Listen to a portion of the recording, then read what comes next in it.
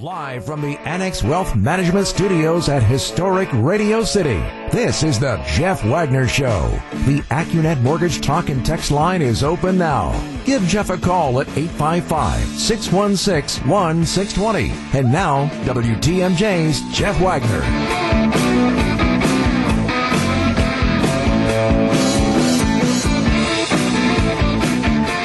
Good afternoon, Wisconsin. Welcome to the show. A lot of things to cover on today's program, including some breaking news. First, I want to alert you to two things we're going to be doing in the 2 o'clock hour of the program. And if you follow me on Twitter, it's at Jeff Wagner 620. I've got a list of some of these things and a head start on it.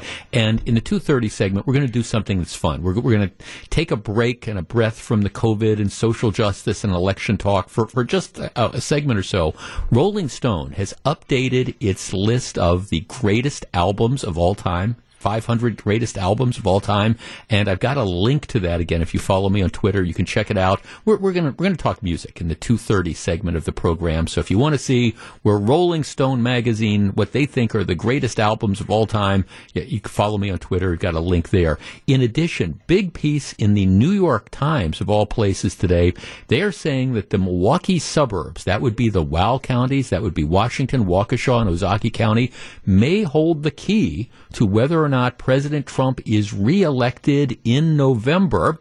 And the question is, President Trump sort of underperformed in those counties, the WOW counties, compared to other Republican candidates in 2016. We're going to discuss whether, in our listening area, the support for the president is perhaps stronger or weaker than in 2016. That's going to come up in the 2 o'clock segment of the program. And if you want to see the story that appears in the New York Times, again, I have a link to it. You can follow me at Jeff Wagner 620. All right. In just a couple minutes, a grand jury in Kentucky is going to issue its decision as to whether or not charges are going to be issued against any police officers involved in the shooting of Breonna Taylor last March 13th. Now, by way of background here, if you haven't been following the story, Breonna Taylor, 26-year-old black woman.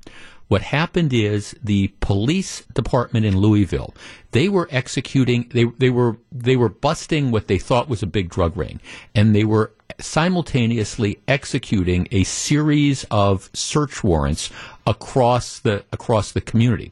The main target of the search warrants was an acquaintance of Breonna Taylor, and they've been described as an ex-boyfriend. I don't know if that's the case or not, but they were looking essentially at this guy, and they had traced some of his activities back to the apartment of Breonna Taylor, including the fact that he had some things sent there, etc. So they thought the guy was using this as one of his stash houses. That's essentially what happens. So they get a search warrant for this place and a number of other places as well. They start executing the search warrants sometime around 12:30 at night. And that is not uncommon in these drug search warrants. You want to go in when people are asleep or whatever, because you don't want to give them a chance to fire back at you or destroy the contraband, etc. So this was what they call a no-knock search warrant, which allows them to just bang down the door without announcing and giving people the opportunity to come to the door. That is not necessarily an uncommon thing in jurisdictions that allow it, because again, if you're going into what you think might be a drug house, you don't want to give the drug dealers the chance to either destroy stuff that might be inside or to grab guns and fire back at you. There is some question as to whether the officers did in fact knock and announce or not. We'll put that aside for a moment. In any event, they bang down the door. Breonna Taylor and her current boyfriend are watching television in bed, and boom, the door goes down. The boyfriend says, I didn't hear anybody yell police. All I know is somebody's forcing their way into the apartment. He grabs a gun and starts firing. He said, I didn't know there were police officers. I didn't know who there were. He fires shots and ends up hitting one of the police officers in the leg. At that point in time, after he fires shots, the various officers, they fire shots as well. And they end up not hitting the boyfriend, but Breonna Taylor is hit on multiple occasions. She's killed. She dies as a result of her injuries from the shooting. one of the police officers has been fired. Just one of the three. The reason for firing him, they said that he just started firing. He didn't have a target in sight. He just started firing indiscriminately from the spots where the shots were coming from. So at that point in time, they said that was a violation of police rules. All right, that does not necessarily equate to criminal charges. In Kentucky, the grand juries are 12 people. You need 9 out of the 12 to vote to what's called return the indictment, bring criminal charges. Typically, the saying is that prosecutors can indict a ham sandwich. Typically, prosecutors, by the presentation of evidence, they can steer grand juries into the result they want. If they don't think the charges are warranted, they can tell the grand jury that. They can explain why.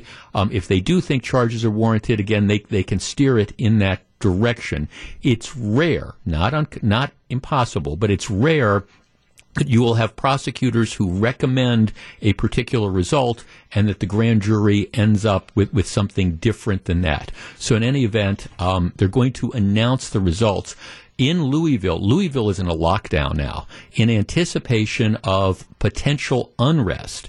If some people are unhappy with the verdict, the decision of the grand jury, however it goes, they're afraid that there might be rioting, et cetera, et cetera. So there's been a curfew that's imposed. They've blocked off a number of streets, et cetera, et cetera. So we'll see. Okay, are we ready with our, Kyle? Are we ready with our AB? We're not ready yet. Okay. So they were going to announce the results at 12:15. As soon as they announce that, we'll bring it to you. I haven't been following the case closely enough to offer a prediction on this, other than to say that there's a difficult standard. I was looking at the standards for bringing criminal charges, and there's some people that are out there, if you follow things on social media, there's some reporters who claim to be close to the investigation who are saying that, well, the word is that there aren't going to be charges that are issued. I don't know the merits of that one way or the other. In Kentucky, and this is what you'd be looking for, there's 4 potential charges. There's murder, which is intent to cause the death of another person under circumstances manifesting extreme indifference to life. I don't think that there's any way you could justify a murder thing. Manslaughter, first degree, intent to cause serious injury to another person under the influence of extreme emotional disturbance. I don't think that would apply either. If there were to be charges against any of the police officers, my guess is that they would be looking at perhaps reckless homicide, which is you recklessly cause the death of another person. You act recklessly when the person fails to perceive a substantial and unjustifiable risk that should have been apparent.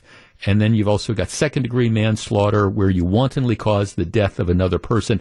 It's tough in a situation like this, where the police officers, now again, the search warrant, there were no drugs in the house, but they're there validly executing a lawfully issued search warrant, and somebody fires on them.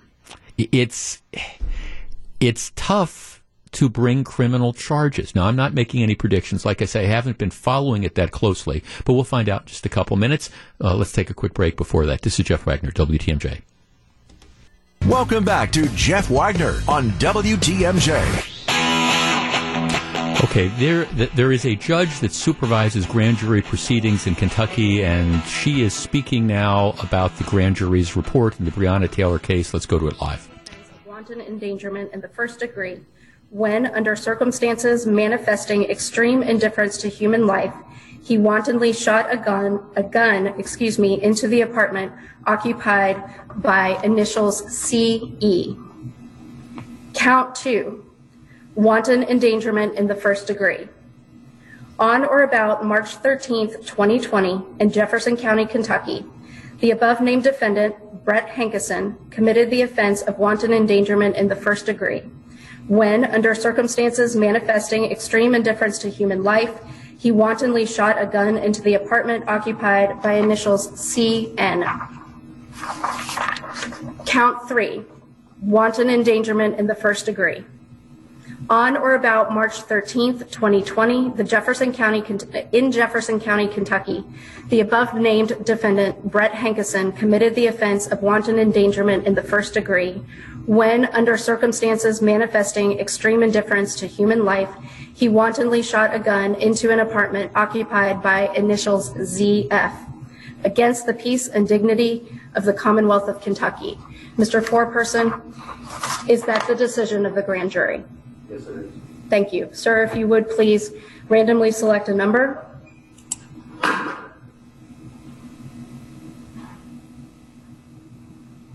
Division 13. Division 13. Thank you, sir. The case will then be assigned to Jefferson Circuit Court, Division 13. Madam Assistant Attorney General, do you have a motion with respect to bond? Yes, Your Honor. The Assistant Attorney General asks for $15,000 full cash bond for the defendant, Brett Hankinson.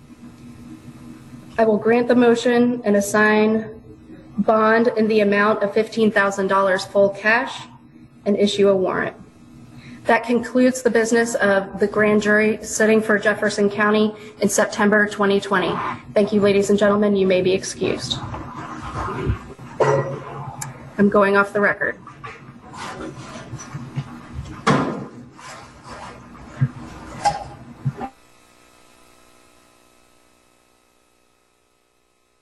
Okay, so that's let's take that down. That was the judge supervising the grand jury. It appears, if I'm correct, that there were charges brought against one of the three police officers. That would be the police officer who was fired from his job as a result of his conduct. Like I say, this is that Brett Hankinson guy. He was the one who apparently, that they say he fired multiple rounds indiscriminately without being able to see his target or anything like that. So he was subsequently fired. The other officers who were on the scene, doesn't sound like there were criminal charges issued against them. If I'm understanding it right, when they're talking about wantonly causing the death of another person, that is in Kentucky. It is what's called manslaughter in the second degree, carries a penalty of 5 to 10 years in prison for the death. Other two officers, again, if I was hearing that correctly, not charged. Let's take a quick break. We'll be back with more in just a minute. You're listening to Jeff Wagner on WTMJ.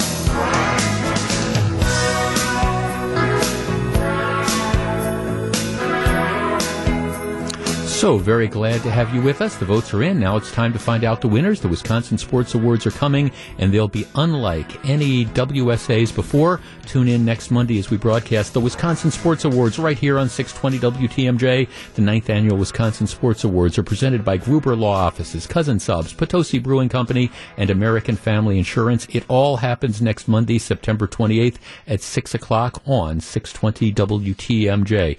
Yeah, during...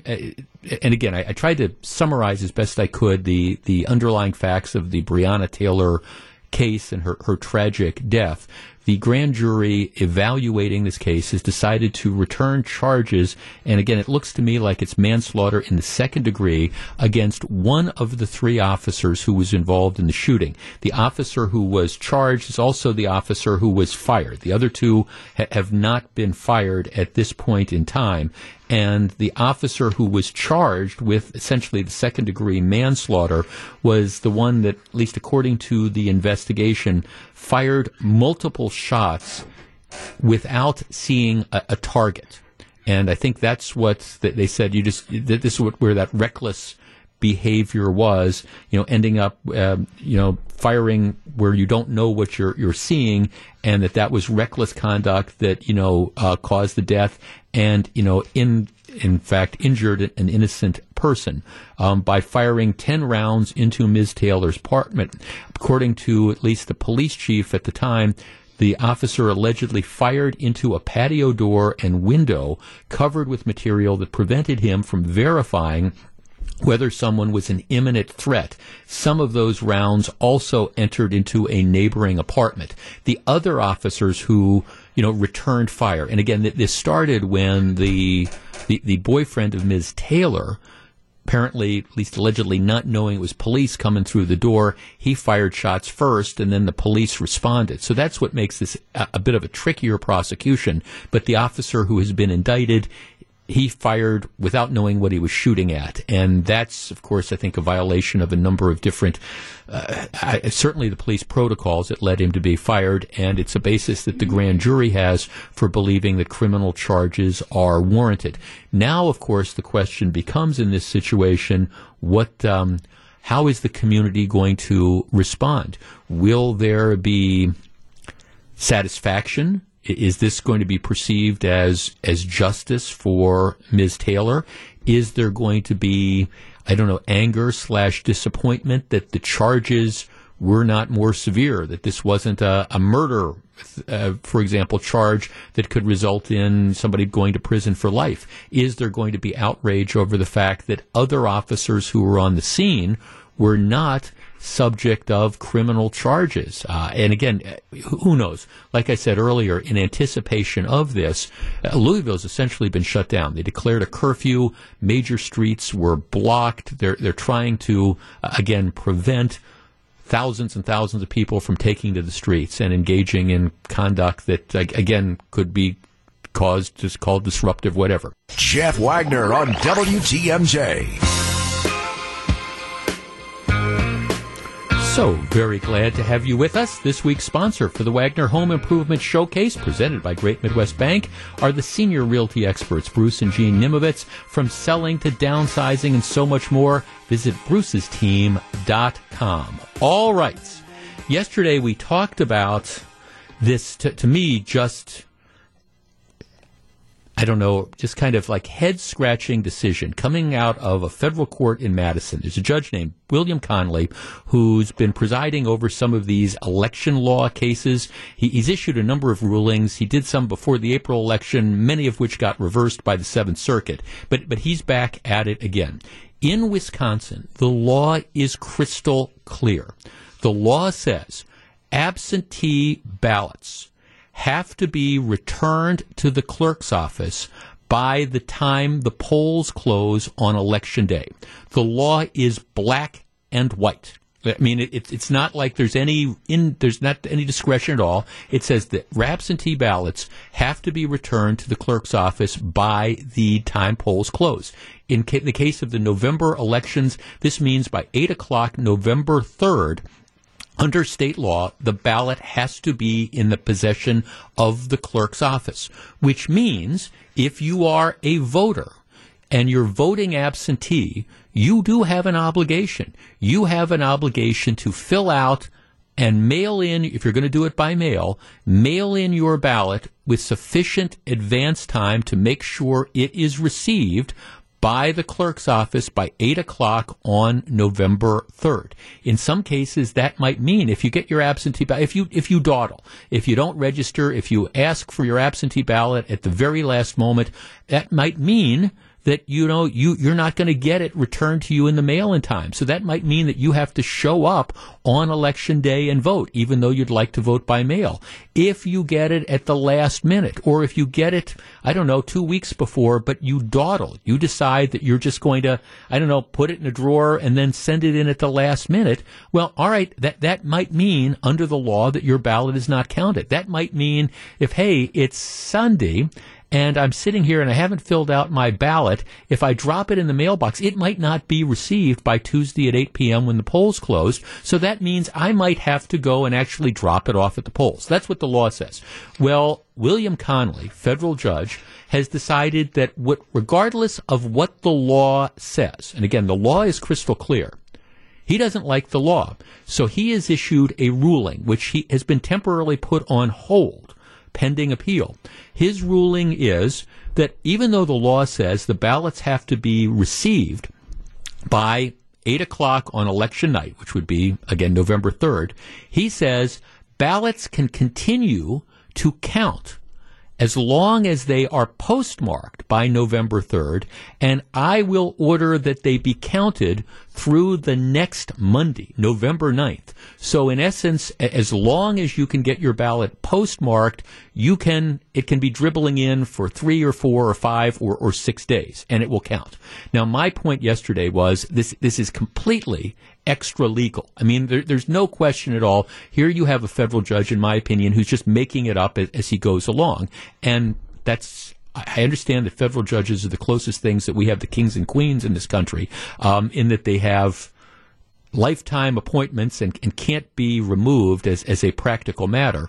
But still, I would argue that, federal judges are sworn to enforce the law, not just kind of make it up as they go. And if Judge Conley doesn't like this particular law, well, what he should do is he should resign his federal judgeship and run for governor, run for the state senate, run for state assembly, and try to change the law. In Pennsylvania, there was a similar ruling that came out again saying, regardless of what the law says, we're going to allow ballots to count as long as they're going to be received for another several days. And that case is now being appealed as well, and it might go to the U.S. Supreme Court. My guess is that these rulings are going to be overturned, but who knows for sure? Because I think it's going to create a nightmare. I mean, imagine a scenario where, just for the sake of argument, Donald Trump wins Wisconsin on election night. Donald Trump wins Wisconsin by 50,000 votes. And then all of a sudden, ballots start mysteriously appearing in the mail.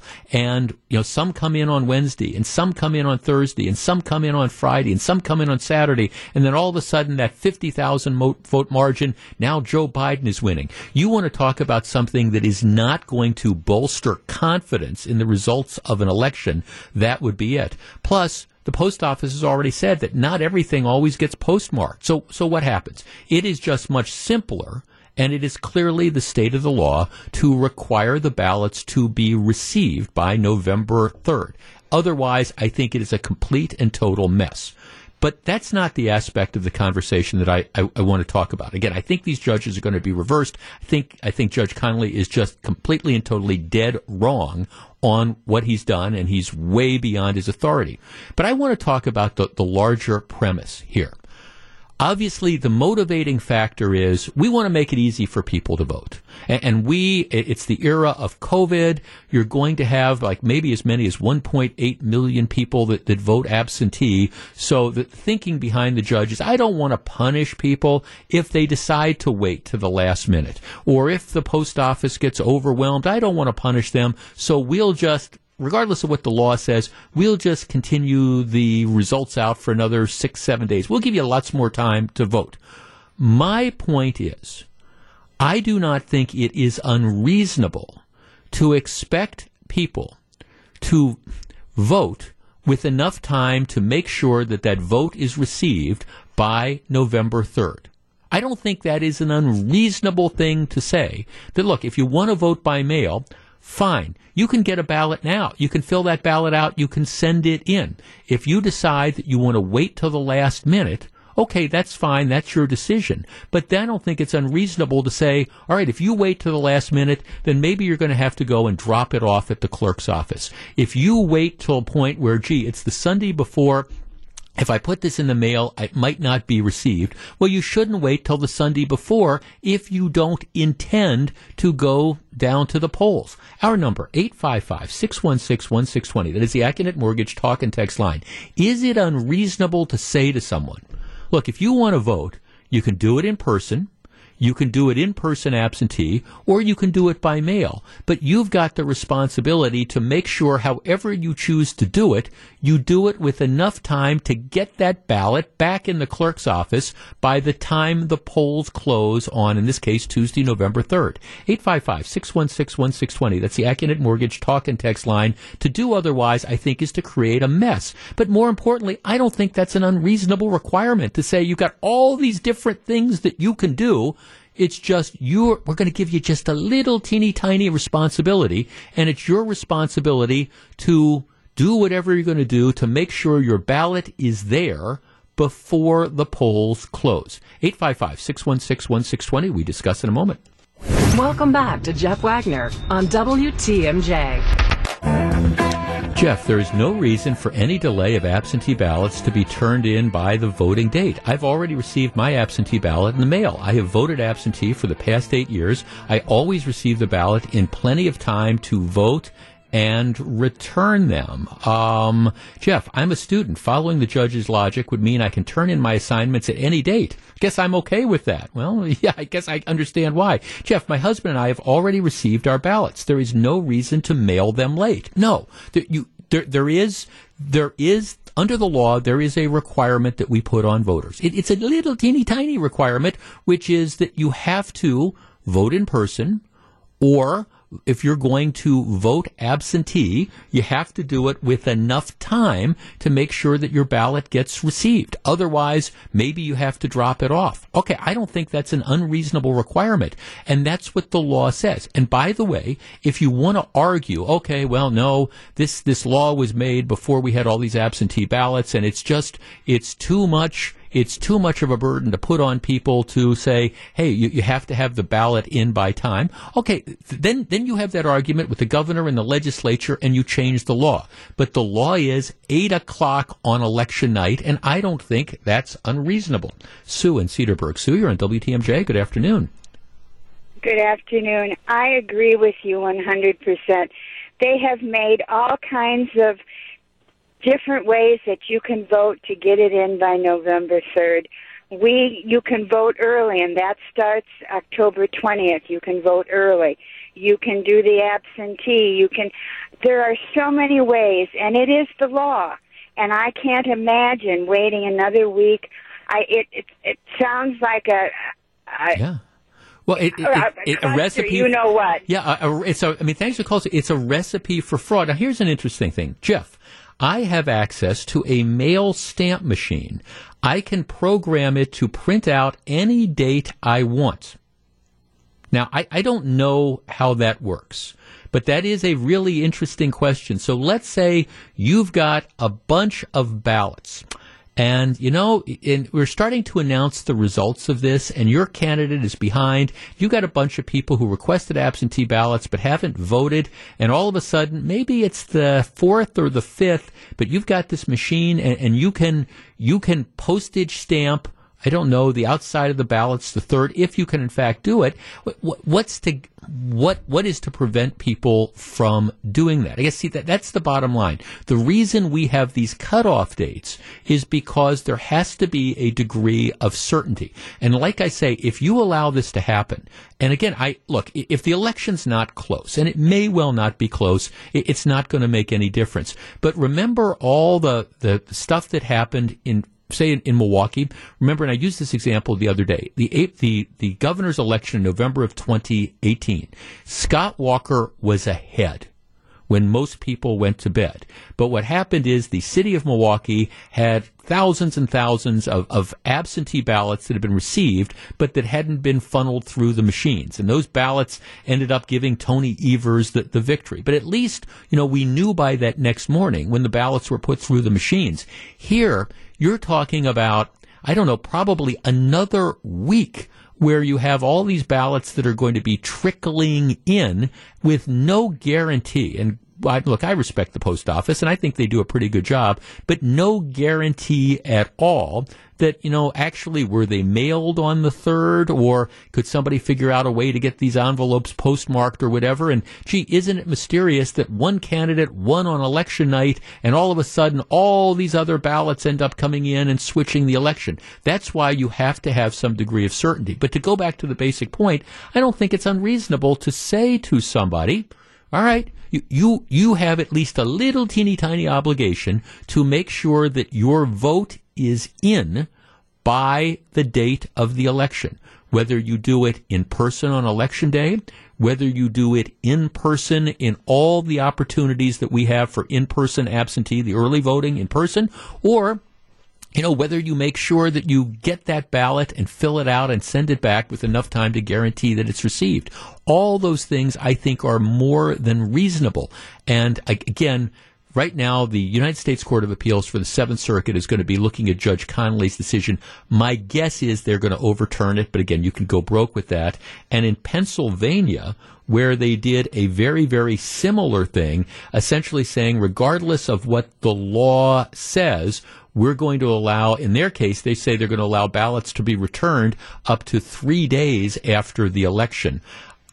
contrary to state law, that matter is going to go up to the Supreme Court. My guess is the Supreme Court is going to intervene in that. There's nothing wrong with establishing deadlines, and I guess to me it's frustrating that people don't see that. Jeff, I'm in Germantown. It took 30 days for my ballot to arrive. That's an issue too. Absolutely. And that's one of the limitations you have with absentee balloting. But that's why I think, people who decide they're going to do that have to make the requests for the ballot far enough in advance to make sure they get it. So, if you've requested it and then, 2 weeks later you don't have it, that's when maybe you call the clerk's office and you say, hey, wait a second, what's going on? I requested this. You do have to, I think, do a little bit of things. I don't think it's unreasonable to put those requirements on voters. We put other requirements on voting as well. You have to live in a particular municipality for X number of days. You have to show up with a photo ID. You have to prove who you are. So we do say, look, we're going to balance making voting easy with, again, election security and certainty of election. So, yeah, we put a few requirements on the voters. I guess making sure that your ballot is received by 8 o'clock on election night so it can be counted with everybody else. I don't think that's unreasonable at all. It's clearly what the law says, but as a matter of policy, I don't think it's unreasonable. Okay, when we come back, what's up with some parents in Ozaukee County? Stick around. Live from the Annex Wealth Management Studios at historic Radio City, this is the Jeff Wagner Show. And now, WTMJ's Jeff Wagner. So, Melissa, this is what you have to look forward to as you get older. It's the simple pleasures in life. It's the things that kind of change. Okay, so yesterday, I might have told the story. I have one of those Keurig coffee makers, with the K-cups that you put it in and stuff. I love those. Okay, so a couple of days ago, mine died. Mine died. And I've been wanting...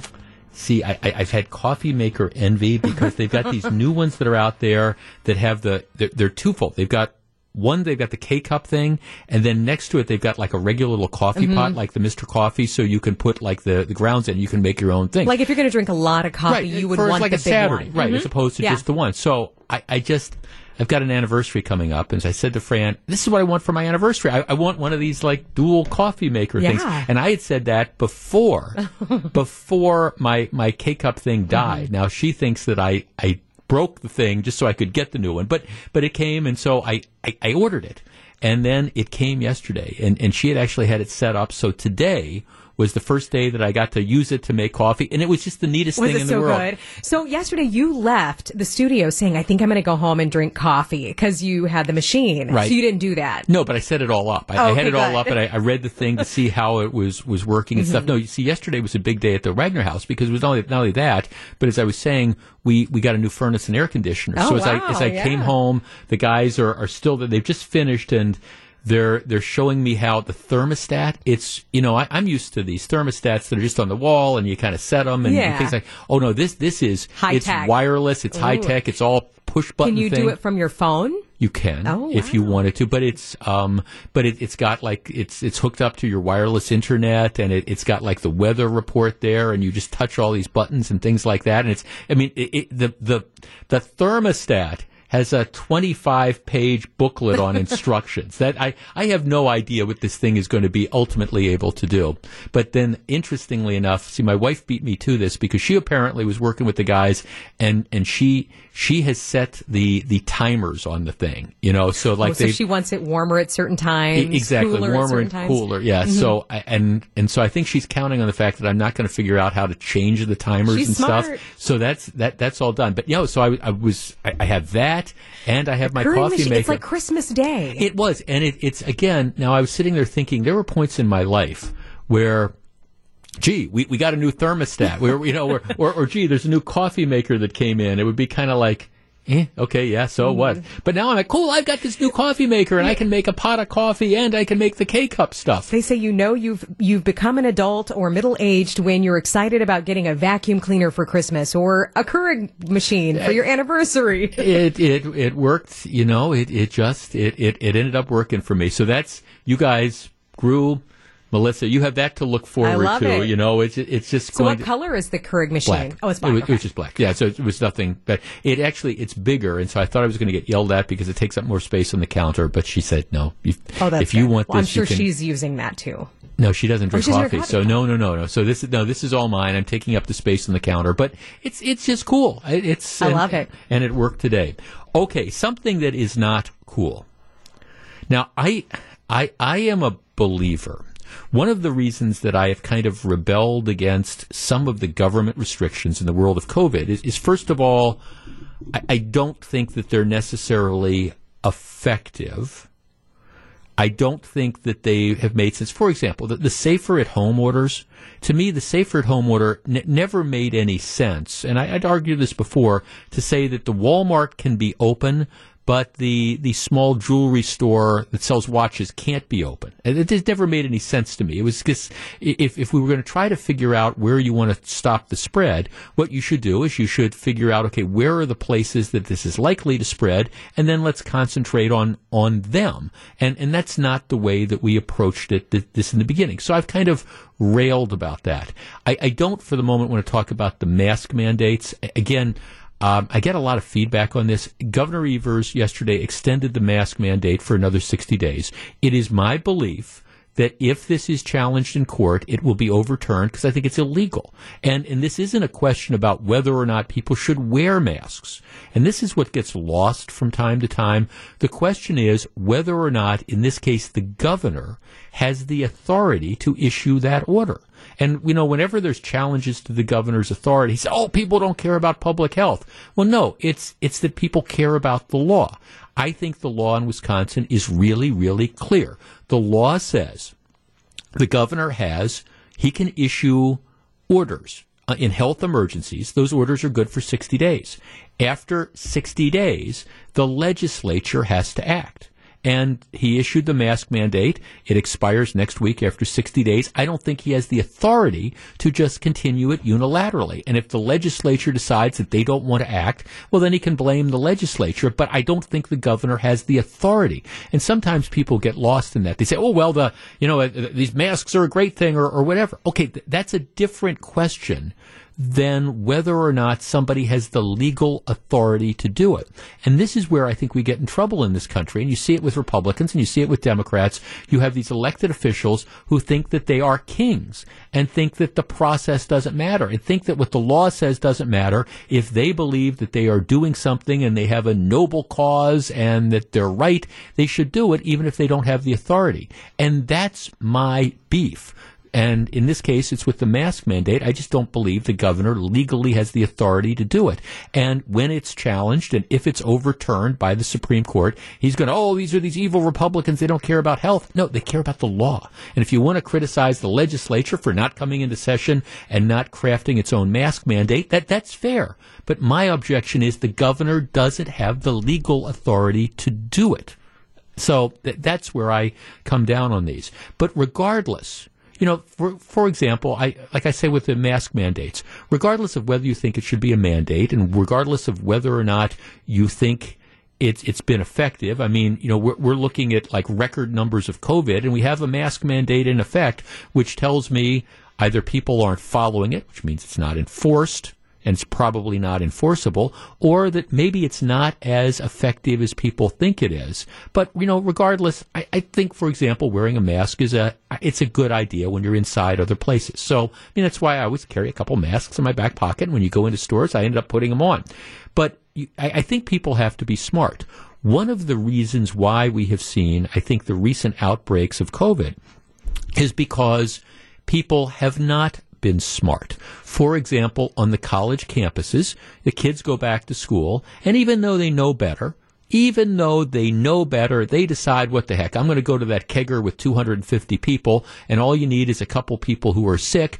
They spread it to other people, and then you've got 150 out of the 200 who are sick because they decided they were going to go to that kegger when they knew that they should not do that. In Ozaukee County a couple months ago, you had an outbreak among some young people because they had a couple big graduation parties, and one idiot kid, teenager, who was running a fever, had all these COVID symptoms, hadn't tested positive yet, but was sick, decides he's going to go to not one, not two, but three of these big graduation parties. And next thing you know, you've got dozens and dozens of people that are sick because this one kid was stupid and selfish. And that's what it was. And I mean, I've argued that, we have to be smart about this. And unfortunately, there are some people who just aren't smart about things, which brings me to this story.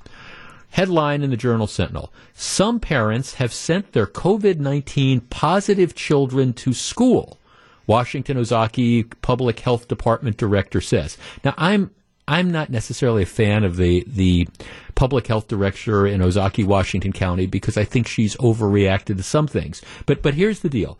This is what she said. She says, in one instance, a student was so ill that the student went to the nurse's office.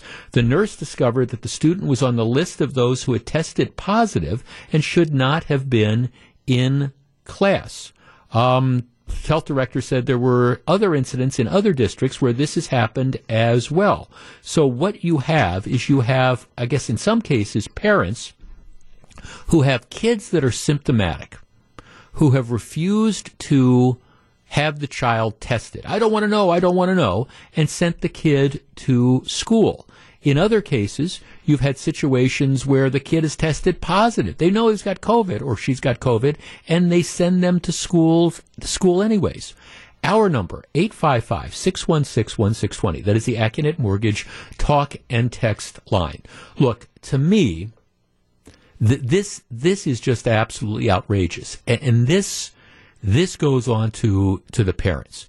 If you have anybody, whether they've been diagnosed with COVID or not, if you have anybody that's, running a fever and has, go down the list of symptoms. Now, I understand it's like allergy time, and maybe, my kid's got allergies, he was sneezing, I don't think he has COVID. But if you're running a fever, if you've got all these different characteristics, you should not be in school. Whether we got Governor Evers issuing edicts or health department things issuing edicts, the parents, you keep your kids home when your kids are showing symptoms. And if your kids have tested positive for COVID and you still make the decision that you are sending them to school, you are knowingly putting all sorts of other people at risk.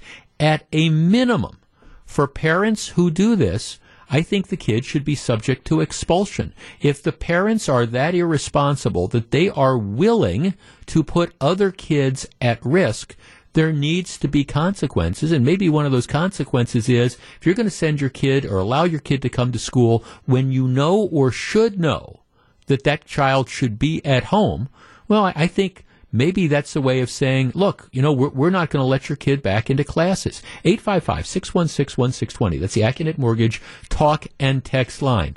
I would be open to fining parents who do that. I would be open to having the kids expelled.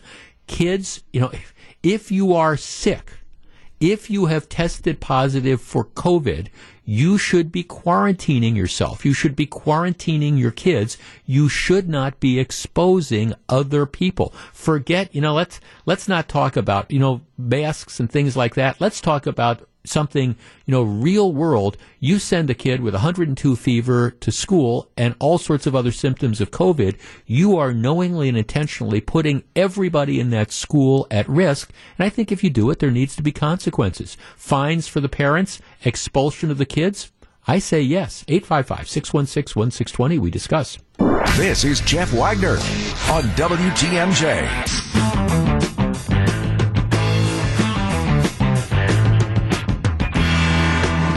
855-616-1620. Jeff, I don't disagree with you that there needs to be consequences for parents who knowingly expose others. I wonder if you feel similarly about individuals who go to grocery stores without wearing masks. Well, okay, you're talking about apples and oranges. If you're asking me, somebody who's tested positive for COVID-19 out and about in the community interacting with other people, a super spreader, well, that's That's one thing. Do I think there should be consequences? Yes. If you're saying, do I think everybody who goes out without a mask deserves to be, I don't know, sent to prison or whatever? The answer would be no. But there's different characteristics there. And again, I'm talking to somebody who, when I go into shops and stores, I wear a mask. But there's a difference between going out without wearing a mask and a difference between knowing that you have COVID-19 and going out. 855-616-1620. Jeff, people have a right to make decisions about their health, but not mine. Jeff, expulsions? Really? That's ridiculous. You don't know if the parents said they had to go? Give me a break. Well, yeah, the parents are controlling the kids. Now, yes, if a kid is sick and shows up in class, and the parents are that irresponsible, yes, I think there needs to be some consequences, and yes, that could be expulsion, just like the parents are held accountable on other things as well. If kids don't get vaccines, they're not allowed in school unless they've got other sorts of situations. Jeff, by the time they figured out the damage is done, well, yeah, that's a point. That's why you have to count on people ending up doing the right thing. Jeff, if the child has COVID-19, shouldn't the parents be quarantined at home as well? Are they working in the community? Are they unable to call into their jobs? Well, yeah, that might be the case. Jeff, Child Protection Services should be stepping in and taking their kids away from them to quarantine them. Well, here's the deal. You got to count on people not being stupid. And I understand that, and I say this all the time, you can't fix stupid. And I'm sorry, if your kid has tested positive for COVID-19 and you send that kid to school, or you allow the kid to go to school to the point that, they're running 102 fever and they're sitting there and masks or whatever, they're running the risk of infecting other people. Yes, you are, that's almost felony stupid. I'm sorry, that's irresponsible, and, there need to be things where people are held accountable on this. Jeff, I don't think they should be expelled. I'm sure they're begging to stay home. I think the parents at least should be fined. Some sort of criminal charges should be brought on the parents. Well, I don't know about the criminal charges on that regard, but, bottom line is there needs to be some accountability, and that starts with the parents. Jeff, my high school daughter came home from the first day of school and told me that there were already 10 kids in her school who were quarantined because a parent had sent their kid to school pending a COVID test. I was like, are you kidding? Are people that stupid? Yes, so. The kid had gotten his test back that afternoon. I was fit to be tied, to say the least. On the other hand, my hubby is a teacher in a different district, wasn't feeling well, went in for a COVID test. It came back negative, but the district still requires him to stay home for 2 weeks. The world has, in fact, gone mad. Yeah, there's a lot of stuff, going on like that. If you're positive for COVID-19 and ignore quarantine guidelines and don't disclose it to everyone you contact, I think there should be some liability penalty of some type. Now, look, I understand that there's going to be some people, and this is what makes COVID-19 tricky, that there are some people who are asymptomatic. In other words, they could have it, but they don't have any symptoms. They don't get sick. I don't know what that percentage is, but that's what makes COVID tricky, because you might have it, you might be exposed to it, and you might be able to pass it on, but you're not sick, and you shouldn't know that you're sick. Well, in those cases, I understand it's more difficult, and maybe that's where you say, okay, well, the kid wasn't showing any sort of symptoms, I had no idea that they had it. But in situations where you've tested positive for COVID, or you're running a fever, or you have X number of the different symptoms, and you go to school, yeah, there should be consequences. And the parents, to the extent they send them to school, yeah, there should be consequences there as well. Back with more in just a minute. Jeff Wagner on WTMJ. Okay, here is my favorite. Just, what planet do people live on email? Now, I guess when we launch into some certain topics, I don't think it's necessarily controversial to say that if a kid is tested positive for COVID-19, the parents shouldn't send the kid to school. I don't think it's controversial to say if your kid has 102 fever and is coughing up a lung and has all these other symptoms of COVID-19, even if they haven't tested positive, you should keep the kid home. Now, I would not. Gru, you are producing. I would not think that that is a particularly controversial thing. The kid is sick. The kid, and in the case of the one situation, they've got a positive COVID test and the parents didn't care. Okay, so that's the background. So here is the email. Jeff, many parents have been put in a disparaging economic situation. I don't even know what that means. Parents are not doctors. Many of the COVID symptoms look like allergies or the common cold. To assume parents are stupid or knowingly sending their child with malice is irresponsible to assume or report on. I'd like to think that we should all practice the old adage, assume good intent. Let's not assume that all the intent is bad. Okay, explain to me in what world your kid tests positive for COVID and you send them to school. How can that be anything other? I guess maybe you could be clueless in the extreme, but how could that be anything other than bad intent? Your kid is running 102 fever, coughing up a lung. All right, here, let's send them to school in an era of a pandemic and let them hang out with all their buddies. And people want to defend the parents. I swear.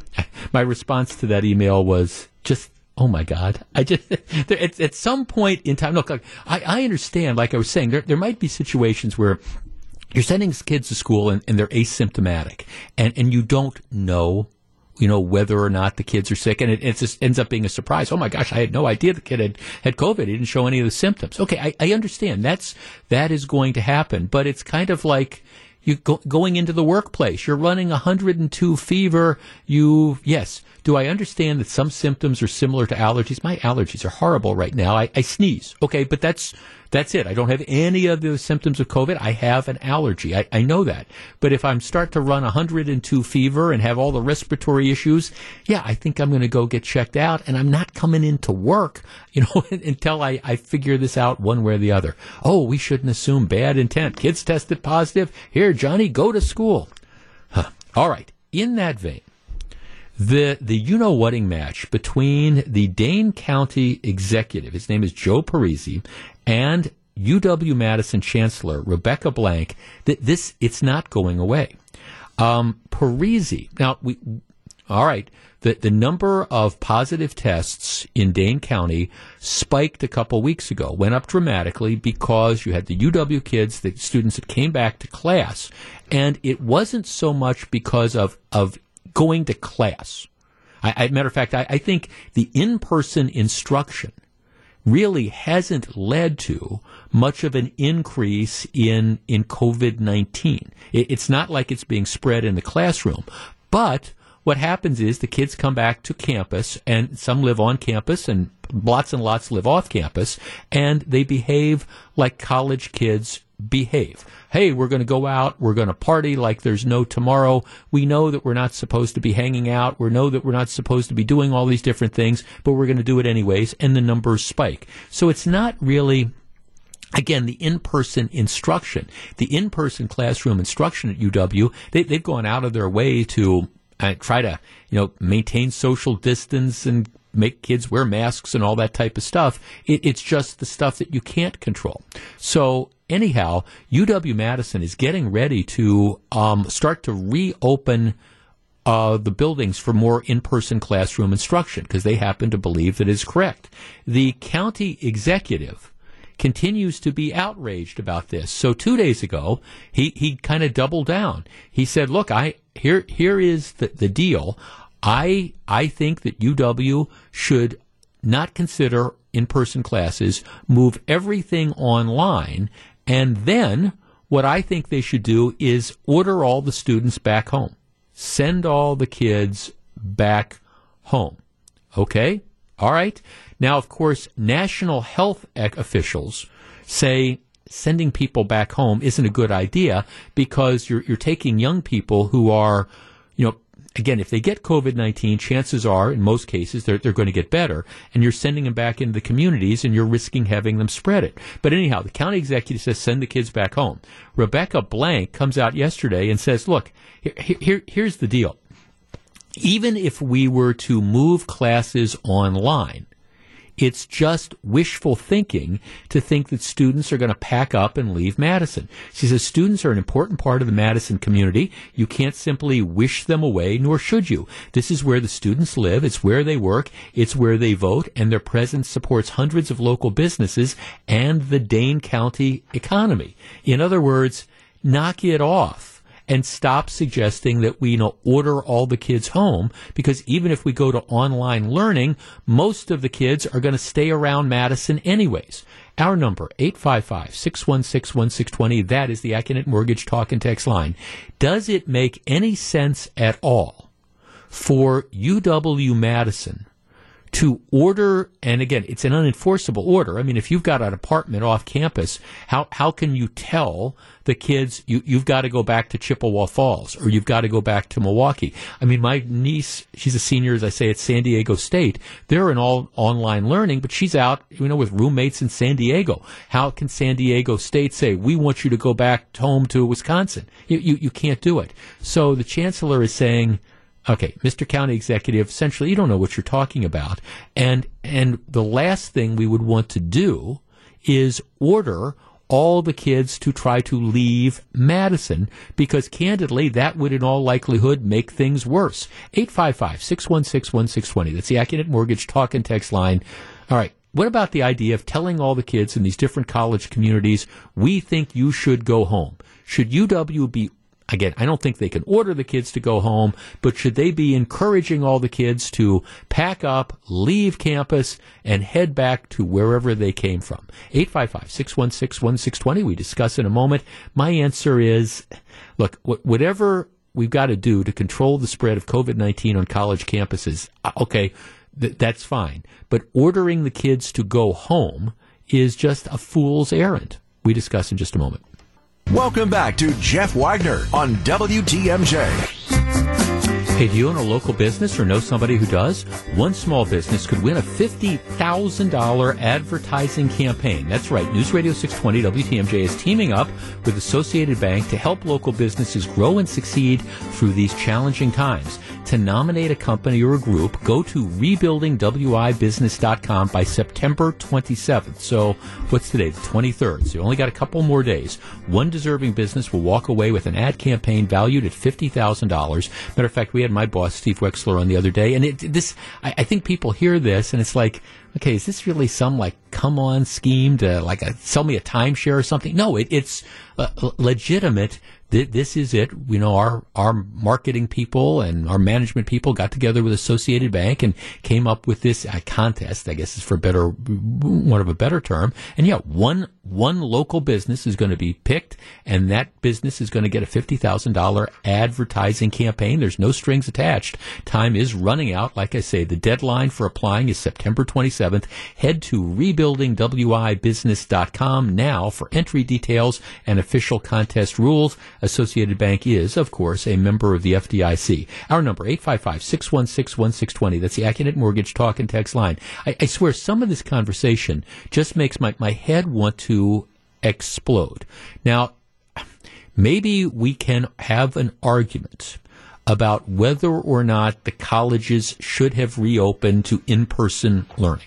Okay. Now, reasonable people can perhaps have that argument, but like I say, in many cases, even if the colleges hadn't reopened to in-person learning, do you think that means that the kids who go to Madison or my niece go to San Diego State, do you think that means that they wouldn't have gone back to Madison? Well, of course in most cases, I think they would have. Some of the kids might have stayed home, but I think most were, hey, we've got our jobs, we work in Madison, and we've got our commitments to our roommates, and we've got our rented apartments or whatever. So even if you didn't have in-person instruction, my guess is a large number of the college kids would have gone back to the college towns where they, go to school, and they're going to do what college kids do. They're going to go, they're going to hang out, they're going to party, they're going to perhaps not follow social distancing, all those different types of things. So this was kind of a given. But regardless, once they made the decision to go back, once we said, okay, we're going to open the classes,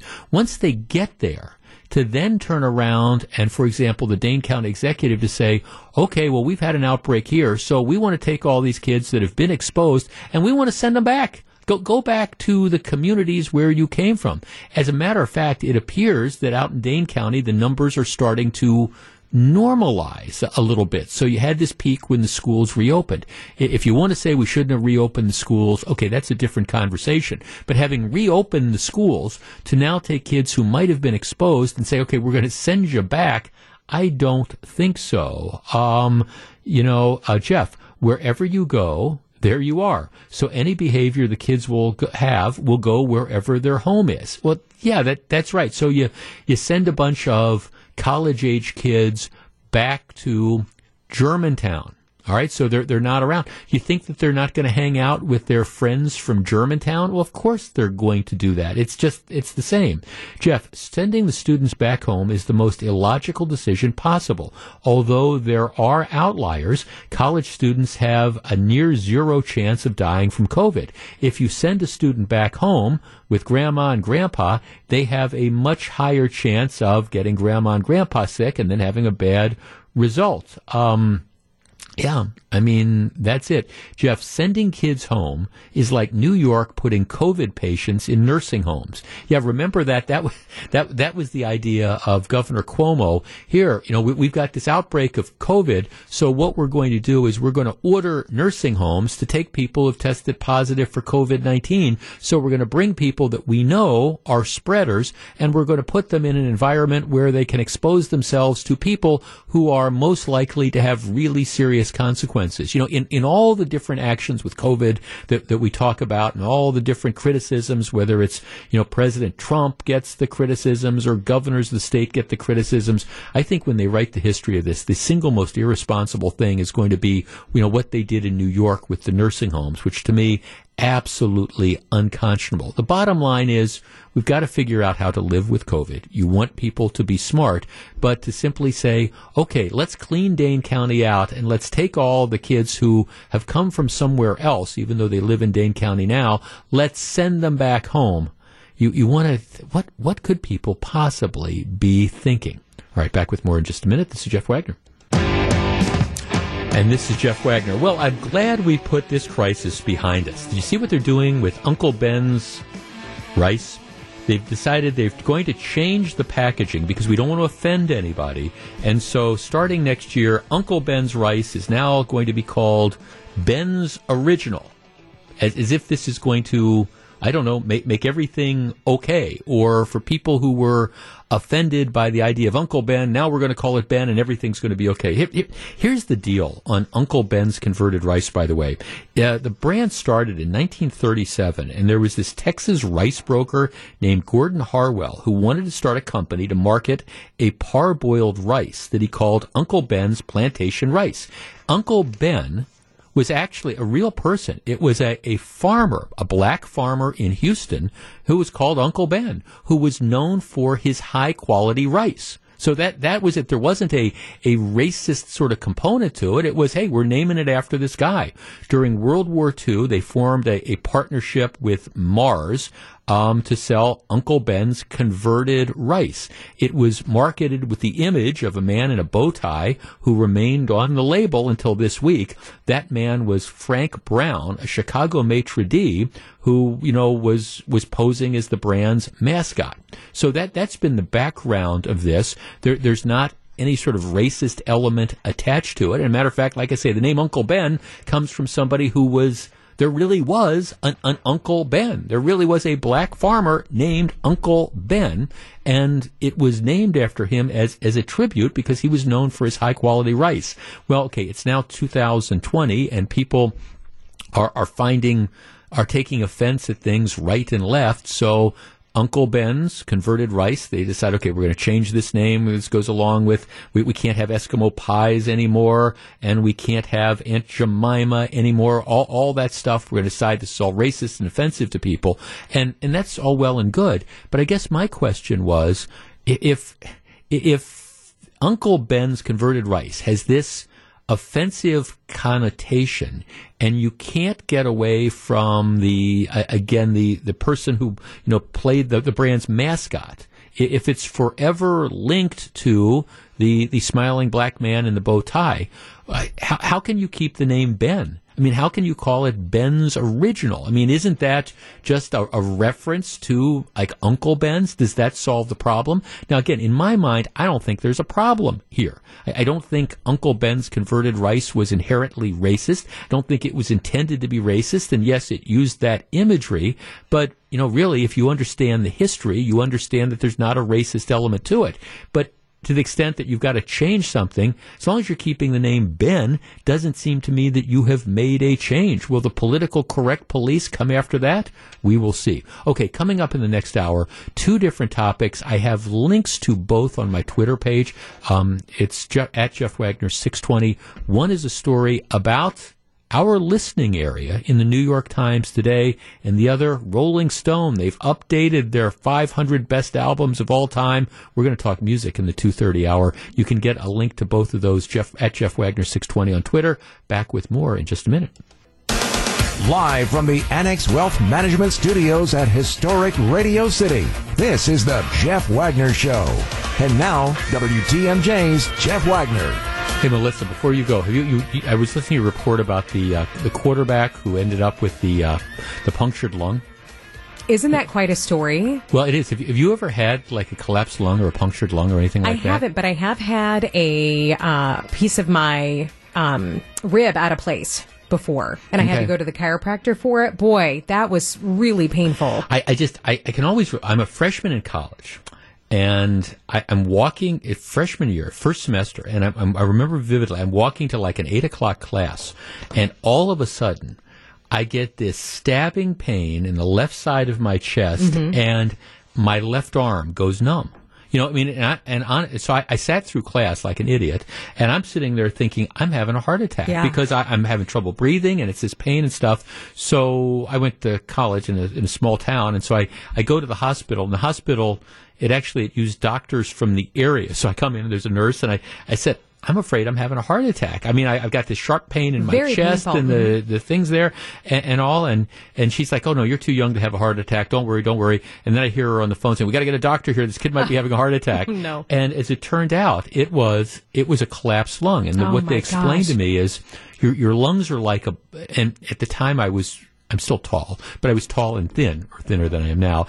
And what they say is every once in a while, especially in tall, thin young men, if you ever get like an unexplainable chest pain, what it is the is like a balloon, and these little pains, there's like air bubbles will form in your lung, and every once in a while they'll pop, and that's what causes the pain. But every once in a while, particularly with younger thin men, if it gets big enough, it'll pop the lung. And that's what happened to me. Just this. Oh my gosh. And it was really, really That's scary. Freaky. Oh yeah. So then they diagnosed it. And then the weird thing. Now, of course, this is a long time ago. Now I think what they do is they do this like little surgery to immediately knit it back up again. Okay, that's not what they do back then. What they do is they say, okay, well, you know, that's why God gave you two lungs. Here's what happens. It's it will knit over and it will heal. So they send me home. And I'm like, what, you're sending me home? They said, well, yeah, that's what we're going to do. And what happens is it'll just kind of like heal over, and it'll just automatically inflate. And I said, well, okay, well, what happens? What do I do in the meantime? What happens if the other one goes? And they said, well, then your history. I'm like, what? Oh, so I said, what? Well, I'm glad nothing happened. That's scary. So they send me home, and this is like a Wednesday, and then I'm just like laying in bed. I'm afraid to move, and then it was the weirdest thing because it was like a Saturday night. All of a sudden, it knits over, and then you can just feel it. Because you like look down at your left side, and it's not, when you're breathing, half of your body's going in, and the other's not. And then it was like a Saturday night, and all of a sudden, it healed over, and the thing inflates automatically. But it was like, here, just going home, that'll be okay. Have you noticed anything since then? No. I mean, it was just a freak. It was just a freak sort of thing. And like I say, now I think they do this microsurgery and stuff, and they go in and they just, patch it up right away. But they send me home, and I'm like, no. It's like 3 or 4 days. No, I'm not going anywhere. I'm just laying right here and not moving to do that. So I was just relating. Now in this case, they punctured the guy's lung with a needle apparently, but it can happen. It is a scary, freaky experience. So, all right. That's my medical story there, Sometime I'll tell you about my burst appendix. That was another treat. Okay, there is a story. Melissa's laughing. Mike, I love medical stories. I don't know if you know that about me. If you have any sort of weird medical story, I love hearing about that stuff because it's just so fascinating to me. I am in a trial. I'm in the U.S. Attorney's Office. I am in a trial. I get death threats during the week of the trial. So, like the U.S. Marshal Service is kind of, it's not full blown stuff, but there's, they're working with the local police and there's surveillance and stuff. Okay, I'm in a trial. I've had death threats. I noticed that I am getting sick, and I don't feel good. But it's weird because it's more than just like a flu. I don't exactly know how to describe it, but sometimes, it's just... Does it sort of wash over well, you? Well, it's just, it's kind of like the flu, but it's not. And I have this like pain on my left side and stuff. So I'm in the middle of the trial and I'm at home. I was living in Glendale at the time. It's before we bought our house.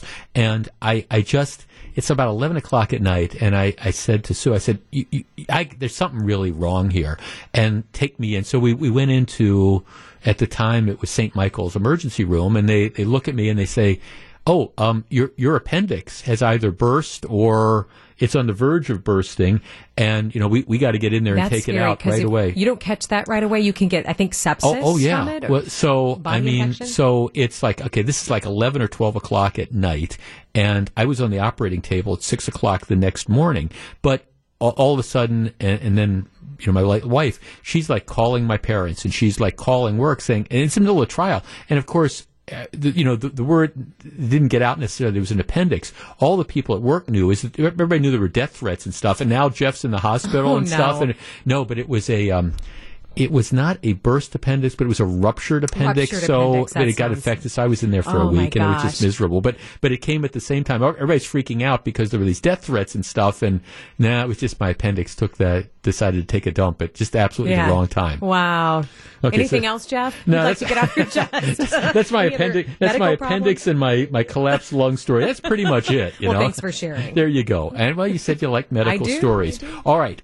Here is the deal. Let's go where angels fear to tread quickly. Story in the New York Times today. American suburbs are tilting for Biden, but not Milwaukee's. And it's all about Waukesha, Washington, and Ozaukee County. The premise is that Wisconsin may be decided by people who vote in Ozaukee, Washington, and Waukesha counties. The WOW counties.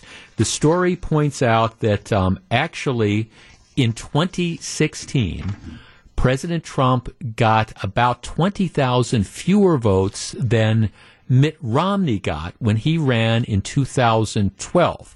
And the premise of the story is, well, okay, that was because some college-educated Republicans had kind of soured on Donald Trump and decided not to vote.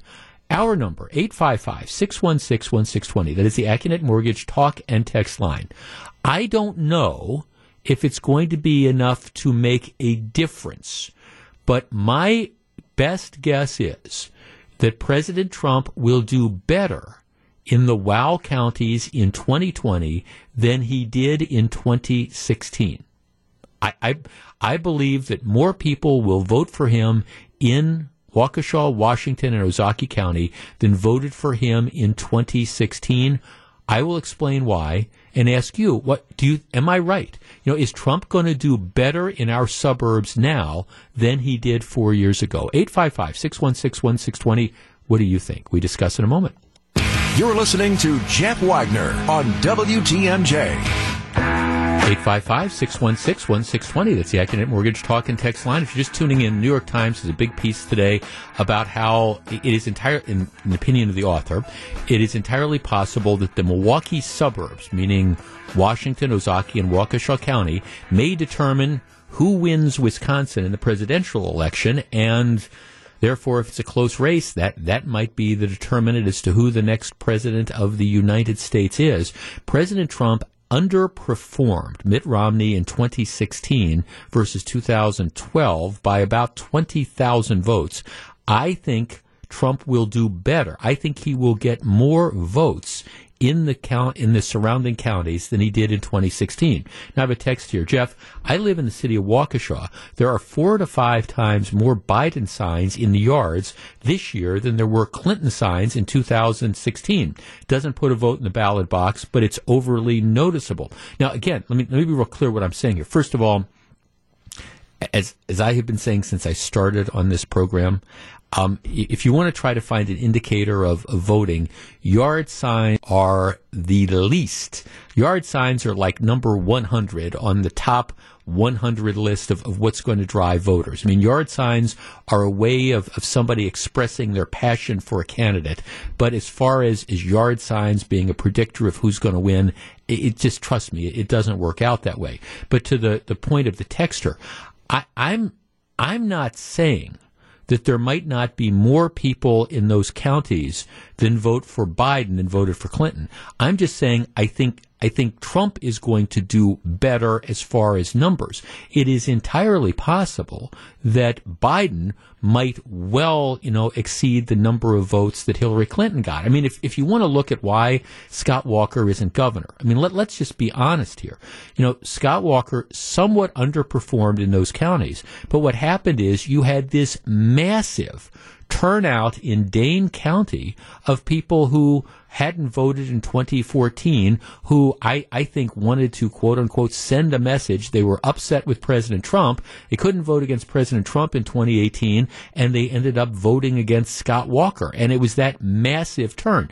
Now, that could very well happen. You could have all sorts of people in these collar counties that come out of the woodwork, and vote against President Trump by voting for President Biden. That may well be true, but at the same time, I do think he's probably going to do better, I think, than he did in 2016, because I think that there's more people who are starting to rally around him. I think you see the Republican voters that are starting to come home. Now, it might be that he's turned off independents or people who sat out, so there might be more people that come out and vote for Biden than voted for Clinton. That is entirely possible, but I think Trump is going to do better as well. 855-616-1620. Jeff, Trump supporters are afraid to put yard signs out, and the silent majority is staying silent until Election Day.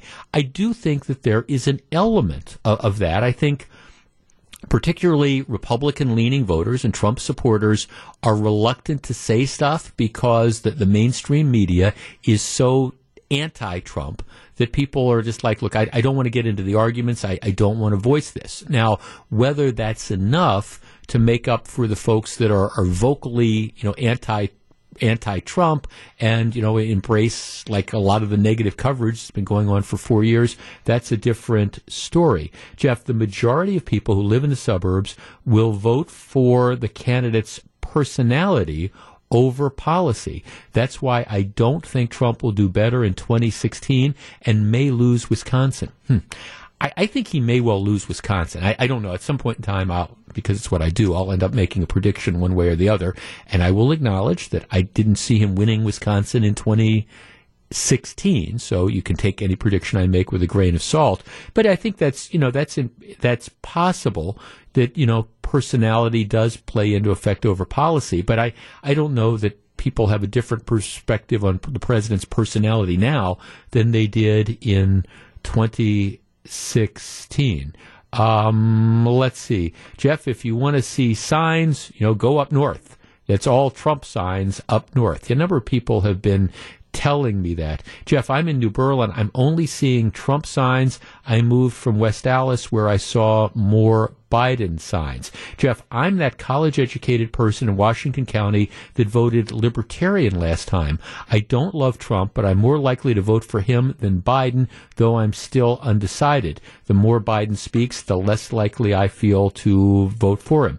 Jeff, I agree. I live in Waukesha County. I did not vote for Trump in 2016 because I thought he was a Democrat running as a Republican. Now that I've seen his administration's policies, he will get my vote this time around. Obviously, the law and order aspect only helps. That is the wild card that's out there.